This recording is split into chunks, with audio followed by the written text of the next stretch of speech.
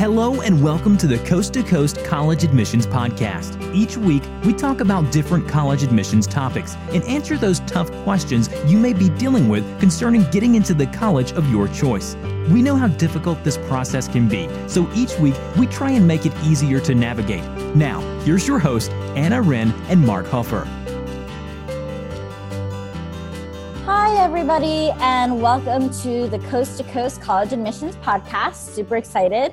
It's Anna here with Mark Hofer. Hi, Mark. How are you? I'm good, Anna. How are you?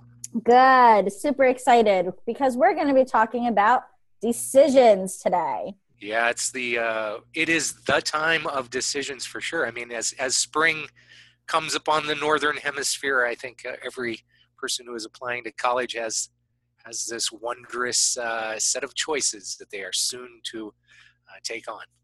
Yes. So let's talk about the types of decisions that kids might get, I guess, this round, the regular round versus like the early action, early decision round.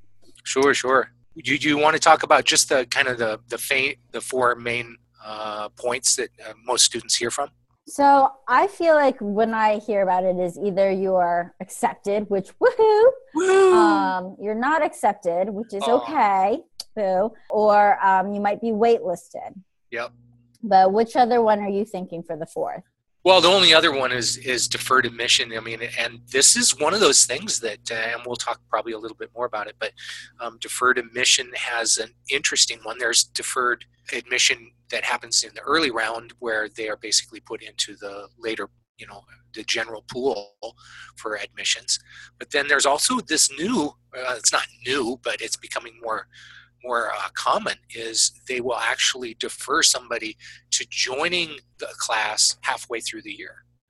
So they actually start their 4 years at the halfway point of the next year. And I think there's one more where when you're applying, you can also choose, and maybe that's where the deferred comes from, you can choose to join that later class halfway through the year, or you can choose to start off at another campus. Exactly. Yep. Yeah, I think the first one, when somebody gets that acceptance letter, while that is a wonderful feeling, and there's lots of good things that go along with getting that acceptance letter, it also puts a magnifying glass on, did you practice due diligence when you were sending out your applications? Did you identify really, best fit schools so that when you do get that acceptance, it's absolutely, that then you send in your deposit and ready to go. But I think it's also for a lot of students, if they get more than one acceptance, then they're back to square one. They have to re-examine what really is a best fit. That's a great point. So I think we kind of talked about deferred, and then waitlisted is similar to deferred, but it's not waiting until like the school year has already started. But usually schools will reach out to students after they receive the, deposits from the students that have decided to join them. Yeah, it's funny. I term the wait list as purgatory because it's kind of like, you're on the wait list for the plane at the airport. And it sucks because you don't know exactly where you stand, and it's hard to make decisions because you don't have enough information to make a really solid decision. So a lot of students feel, well, what is this wait list thing? What does it mean to me when I get that waitlist notification? When you have a student who gets one, what's the first thing that you tell them? So I usually tell students that if they get waitlisted, it's okay, but we do talk about the odds. And a lot of colleges will actually list the odds of getting off the waitlist on their admissions website, just so that we have a realistic point of view. But I always say, we should still go ahead and, pick the best fit school out of the ones that you've been accepted to. And then let's see if we can also increase our odds to get off the wait list. That's funny. You approach it with the same mathematical orientation that I think I do as well. I think as a scientist, I kind of start to get into the numbers. And it sounds like you said, you play the odds of a couple of things that you do know. What are the main things that you key off of to kind of get an orientation of where schools sit when you're working with a student? So we'll go back and I think we'll look at the students' credentials and see like how is it a fit for that school. But like as my brother would say, like then you beg yourself off the wait list if you can, which in some cases works. It doesn't always work, right? But I think that also goes back to when we talk about demonstrated interest, and not only you begging yourself off the wait list, but asking advocates to do it for you as well. So maybe that's your guidance counselor to reach out and just further put in like, oh, since then, you know, this student has achieved this award and they have had this honor and so on and so forth. But how do you advise your students? Well, one of the first things I try to, a lot of times, same thing with when the students are writing essays, I try to let them know what are schools, why are they asking this question in the first place, and who's going to be reading it. I kind of turn the tables in the same way for the wait list, and I explain to them what the wait list, why they exist for a school, and why do colleges even send out wait list notifications to students. And I let them know that just like them, they are playing the lottery. And basically, they're trying to protect their best bet on the best students to fill their class. So they know they have X number of spots, and they want to fill it with the best possible students. So they actually have a list, and it's actually not ranked. When they put out the wait list, that's one thing students don't understand. Most schools don't have a ranking on that wait list. It's not like number one on the wait list is going to be the first one accepted. It's basically a list with names and qualifications, and they take that as a single entity. So one of the things, they play the percentage. How can they get the best possible students and fill up their class as early as possible? So that wait list, while in May is usually the time that you hear things, and when deposits are due, it's not uncommon that colleges are now contacting students on the wait list earlier than that. That's a great point. So now that these students have like this combination, what should they do? Yeah, that's a good question. So one of the things, and I'm curious to find out how you advise students, Anna, on this one. So if a student gets a wait list notification, do you have them, and you mentioned, you know, you can have a counselor write and basically, you know, show a case that this is a great student, which I think is fine to do. I also let students know that this is a time that if they have had an update on some of the things that since their application has gone in, if they have updates on their GPA or awards or recognitions, scholarships, those kind of things are all fair game in alerting the school to know that they're still very interested, that they've been on task during their senior year, and that they really want to go to that school. So I think those are all things that can be done to, like you said, your brother says, you can beg your way on. And I think that's, you know, if it is your best fit, best school, then it's appropriate for sure. And I think it's worth the effort as well. So I think the next question that I think students or families often ask is, okay, we really want to go to the school that we're on the wait list for, but what do we do now in the meantime? Right. And can they wait? Well, absolutely. What do you, when you have you had students who have gone from the wait list and actually been accepted to the school later on in the process? I have, but we always advise that they send in the deposit and take the acceptance somewhere else first. Obviously, somewhere they still would love to go to, but then, you know, then the parents then ask, what happens to the deposit? And unfortunately, you do lose that deposit. Yeah, I think that's one thing that students and parents, I mean, if there is a deposit that's required, and absolutely, I'm with you 100%. I tell students, you know, secure a spot at a school that you are interested in. And if you apply to it, you obviously are interested. So send in your deposit. It's basically, I mean, that's respectful, and you're practicing due diligence to secure your spot. But it's also respectful of the students who are also in the same boat. They're waiting as well. So send in your deposit so schools know that you're interested, seriously interested. and they can start looking at their numbers and providing spots to students who are on their wait list as well. Absolutely. And I know that, most of the time it is binding once you send in your deposit, but the only caveat is if you do get off the wait list somewhere else. Right. Then it's right. Okay. Do you know anybody who has actually sent in their deposit and then they got into another school and they had to forfeit their deposit? I've had 2 cases at least. One is personal, so one is my brother. My parents sent in the deposit for UPenn, and then he backed out and got off the wait. He begged his way off the wait list at another school. And then the other school was actually, I had a student who was originally going to go to NYU, but then got off the wait list at Georgia Tech and then lost the deposit there, but loves Georgia Tech, so it all worked out. Yeah, I think I've had 2 students who have gone from the wait list and had deposits in that had to forfeit their deposit as well. It's not uncommon that people get into a school on the wait list, and I've had a number of students who have been accepted and been given a spot at a school before they sent in their deposit to another school. So they were on the wait list, got accepted before they actually did send in their deposit at another school. So that happens occasionally as well.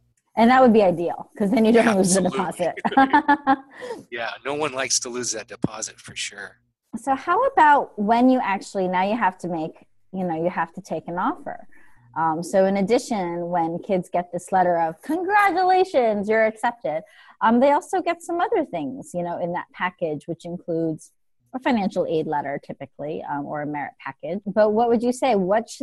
How do you help your students break it down and say, which one do I choose? Exactly. I think that's the thing. You're back to square one. It's what I tell students, in that, universe forbid that they actually get accepted to say like their top 3 best fit schools. And if that happens, I mean, basically they're back to the starting line of identifying what really is a best fit for them. And so I usually tell them, either start with a pro-con table, a plus-minus list, or a filter system where they identify the things that are most important to them about a best fit school. And then one of the other things, because it's timely and the season to think about it, is, put it into a bracket system. You're playing schools against each other. You're saying this is what they have to bring to the game. And you say these are the things that allow them to win over your other schools. And basically you play them against each other, pro and con, until you come up with which one do you really want to go to and which one is the best fit. How about you? That's really creative. So we do a similar exercise where we try to look at all the different factors. And there's a few. It could be academic, personal, the resources that the school offers, the activities, the location, setting. And for a lot of parents, it's the financial aspect too. Absolutely. So while as much as we would love our students to completely be able to make whichever decision they want, I feel like a lot of times for families, it's a family decision as well. And sometimes that can differ in terms of ranking the factors. So there is like an exercise that we recommend, which is, we make cards with different factors, and each family member, obviously mostly just mom, dad, and the student, rank out their top 3 factors. And you kind of have a discussion. And hopefully some are aligned. But for the ones that aren't aligned, at least you can generate a real discussion about it. Yeah, I love that. I am totally stealing that idea of having family members with cards and basically saying, this is what they bring to the table, this is what they think. And I think you are right. It is spot on in that sometimes this, much like when students are sending in applications, if you haven't had the discussion on which things are most important to parents as well as students, there may be some disconnect and there may be some a little miscommunication, and usually it comes down to finances and parents having the reality of long-term loans and knowing what that really feels like versus a student who might not have firsthand experience with a long-term loan. I think that is usually the sticking point. How about you? I would agree, and I feel like it's very hard because I think this is the first time students are being faced with the word loan, right? And trying to understand, well, what does that mean? And I feel like in this country, we could do a better job of educating our students about student loans, and the terms and how interest can sometimes balloon out of control. And I think there's different factors too, like when it comes to money, because some kids, I don't know if you have this with your families too, but some of my students want to go on to graduate school. Yep. And sometimes the family is only budgeted for one either undergrad or graduate. So where do you spend that money? Exactly. So different factors like that. But like what can students expect, I guess, in their letter, and what should they be looking at in terms of the packages?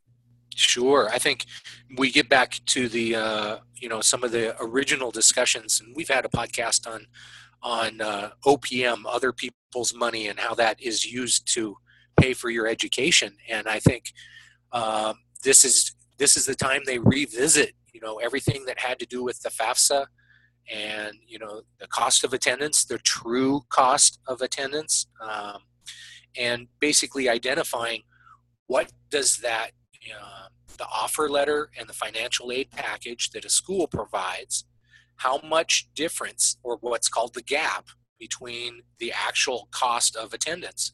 So, you look at that number, and that has to play, especially in those schools where you've been accepted, you see the offer letter, and you see the difference or the gap between how much they will provide you versus how much it costs. And I think that's when the rubber meets the road. How about you when you have that conversation? What are the things that you look for that are often the stick points? I think we talk about, how much they've been gapped. If that is, if the university has not met 100% of financial need. And, I think the majority of schools give out some form of financial aid, but I don't believe most give out 100% or meet 100%. But then we also look and we have to compare, well, some schools give merit too. So depending on the family situation, it might be like they'd have to pay full cost to go to a top 30 school, or they are getting a very generous merit scholarship at, say, a top 50 school. So How do you weigh that too? And what really matters and what their future is. So when we know that in 2012, I think that was the day, in 2012, the student loan debt in the country went over $1 trillion. And we also know that the average student debt on graduation for 2015 was about $42,000. So when you talk with students, which I mean, $42,000, that's a big chunk of change. You're going to be paying it back for a while.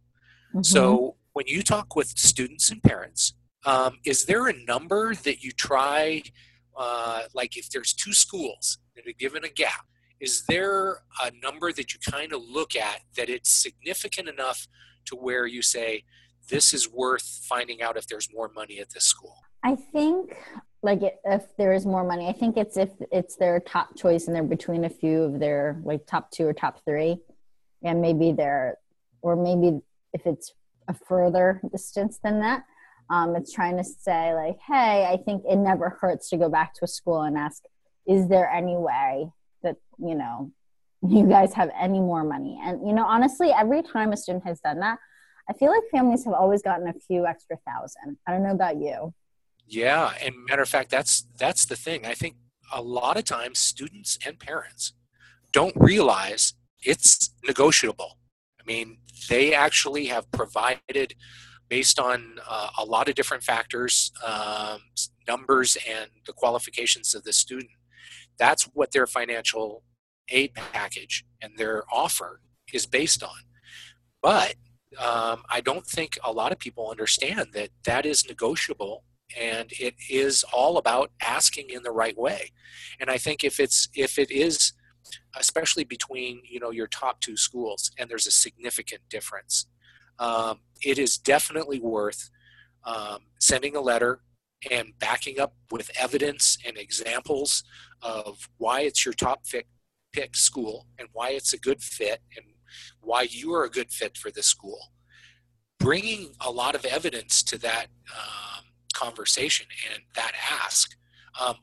Like you said, I have yet to see any student who who has asked in the right way not receive at least a couple $1,000s of an increase in their offer.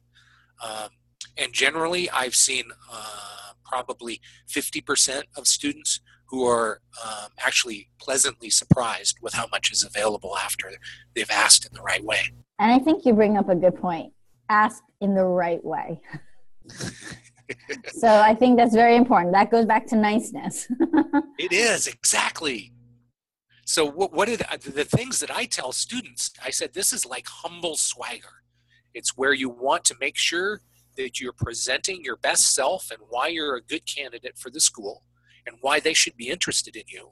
But you also want to be respectful and show that social diplomacy of being able to say, I also understand that you have other students who are highly capable as well, but I am a good selection if you choose me. And I think playing that nice, delicate balance of responsible and humility, I think that is one of the most important things in the letter. How about you? What do you encourage students to show in that letter? I agree. It's the same thing. And I would sometimes I also say, like, just give them a phone call too. But I think the most important part is I tell them, like, make sure you do it, not mom or dad, just because I think it speaks volumes when a student can self-advocate. And it demonstrates maturity and that they are owning this process. So I do recommend that, they, again, do the same things that you've recommended, which is, show off your swagger, but in a really nice way, not like in a threatening way. So it's not like, oh, XYZ school gave me this. Can you give me this? But it's doing it in a way that's tasteful and classy, I think. I am so glad you said that. So when I have a student who is basically writing a letter to bring recognition to their accomplishments and possibly get an increase in their financial package of aid offer, I think one of the main things that I let them know is, much like we talked about in a previous podcast, that niceness is actually something that exists and schools are looking for it. And as we talked about, that respect issue when they write that letter is probably one of the biggest times to really show that they understand what social diplomacy is all about. Mm-hmm. That's a wonderful point. And then I was just thinking, we've spent a good amount of time about accepted, the money. How about when you're not accepted? I feel like we need some words of wisdom here, because I feel like a lot of students tend to feel a little discouraged, and they think, similar to a date that's gone bad, that it's all about them.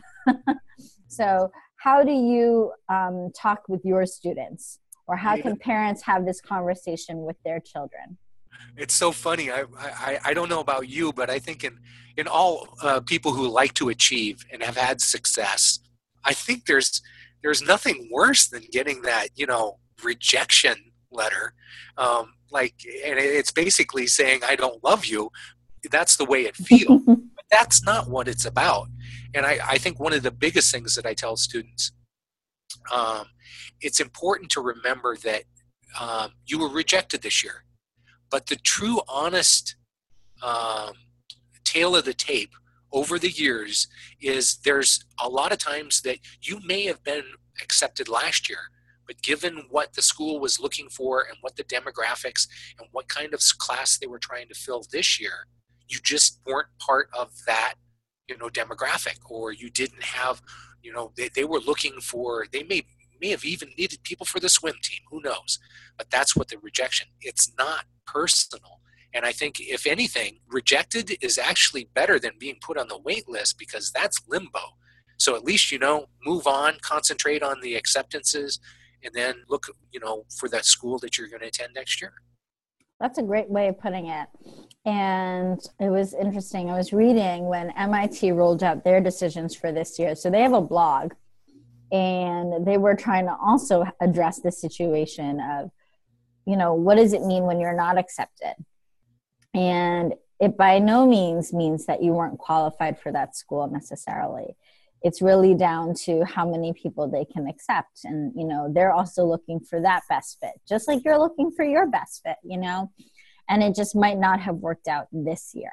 But by no means do I think that it should diminish a student's accomplishments or everything that they've worked for. It just means that there might be a better school out there for them. Agreed. I don't know about you, but I think as you do more of this work and you see more students apply, one of the things that I've really tried to get out of the habit is when I look at a student and I look at their credentials and I see all they've done and I look at their grade point and all their extracurriculars and I look at the school and who they've accepted in the past and I go, this is a shoe-in. Well, I don't do that anymore because there have been a number of times where I would say the student has every right and has everything that a school could possibly want, and they find out that they get rejected. So I think in some cases, it's really important to have that mindset that I'm concentrating on a couple of schools. All of them I've put through the bracket system, and they're all good fits.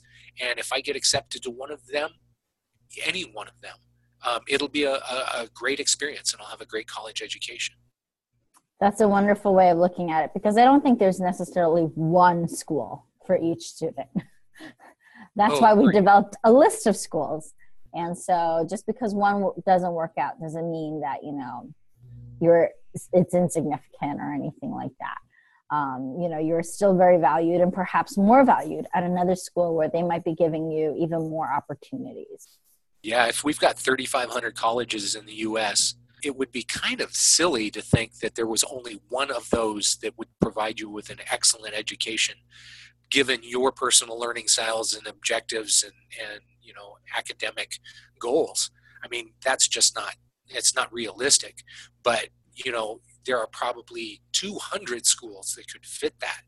And the trick is to understand that there are many places to get an outstanding education, and truly to find one that is a good fit where you're going to achieve all your goals and both academic and professionally. So I think that's one thing that's hard to let go if you really focus on one school.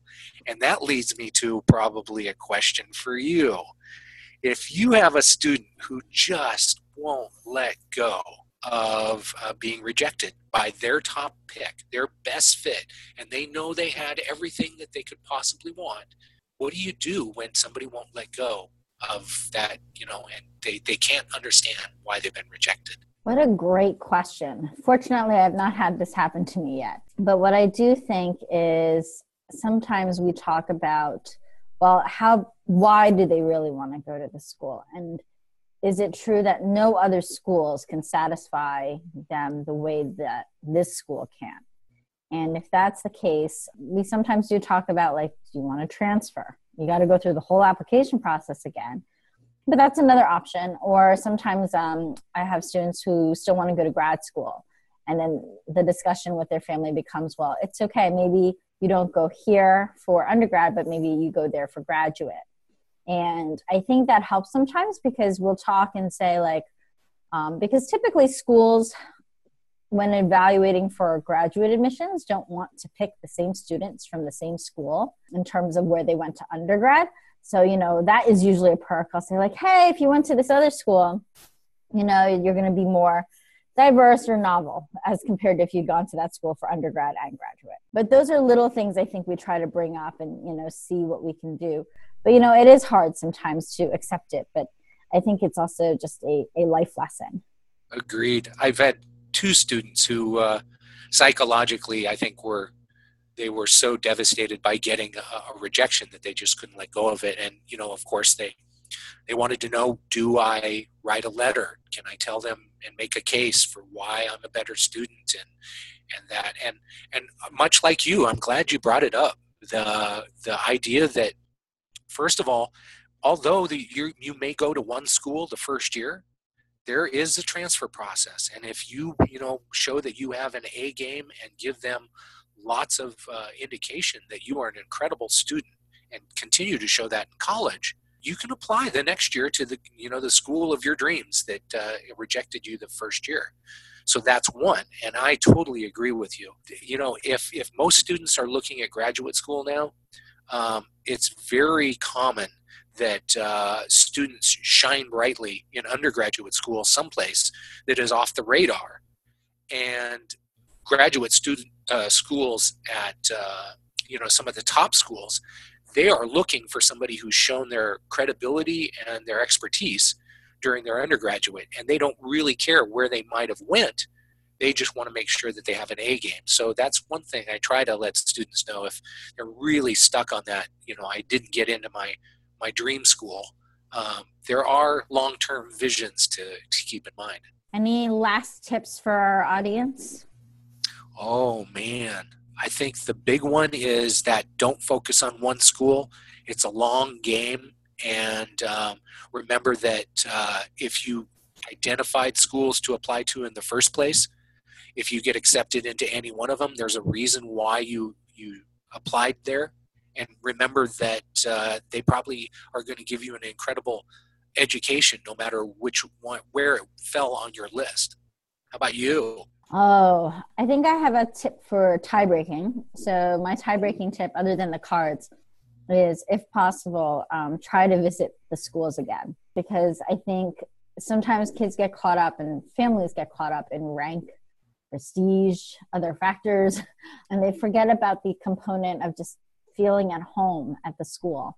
So, once you get all your offers in, I would say tour again if you can and try to figure out, which one feels the most like home. Wow, that is a great idea. And I especially like that because depending on when they visited the campuses, as we know, campuses change during the year. They feel different. If you go during, when it's warm and people are out walking around versus, the dead of winter, campuses feel completely different. I think that's genius.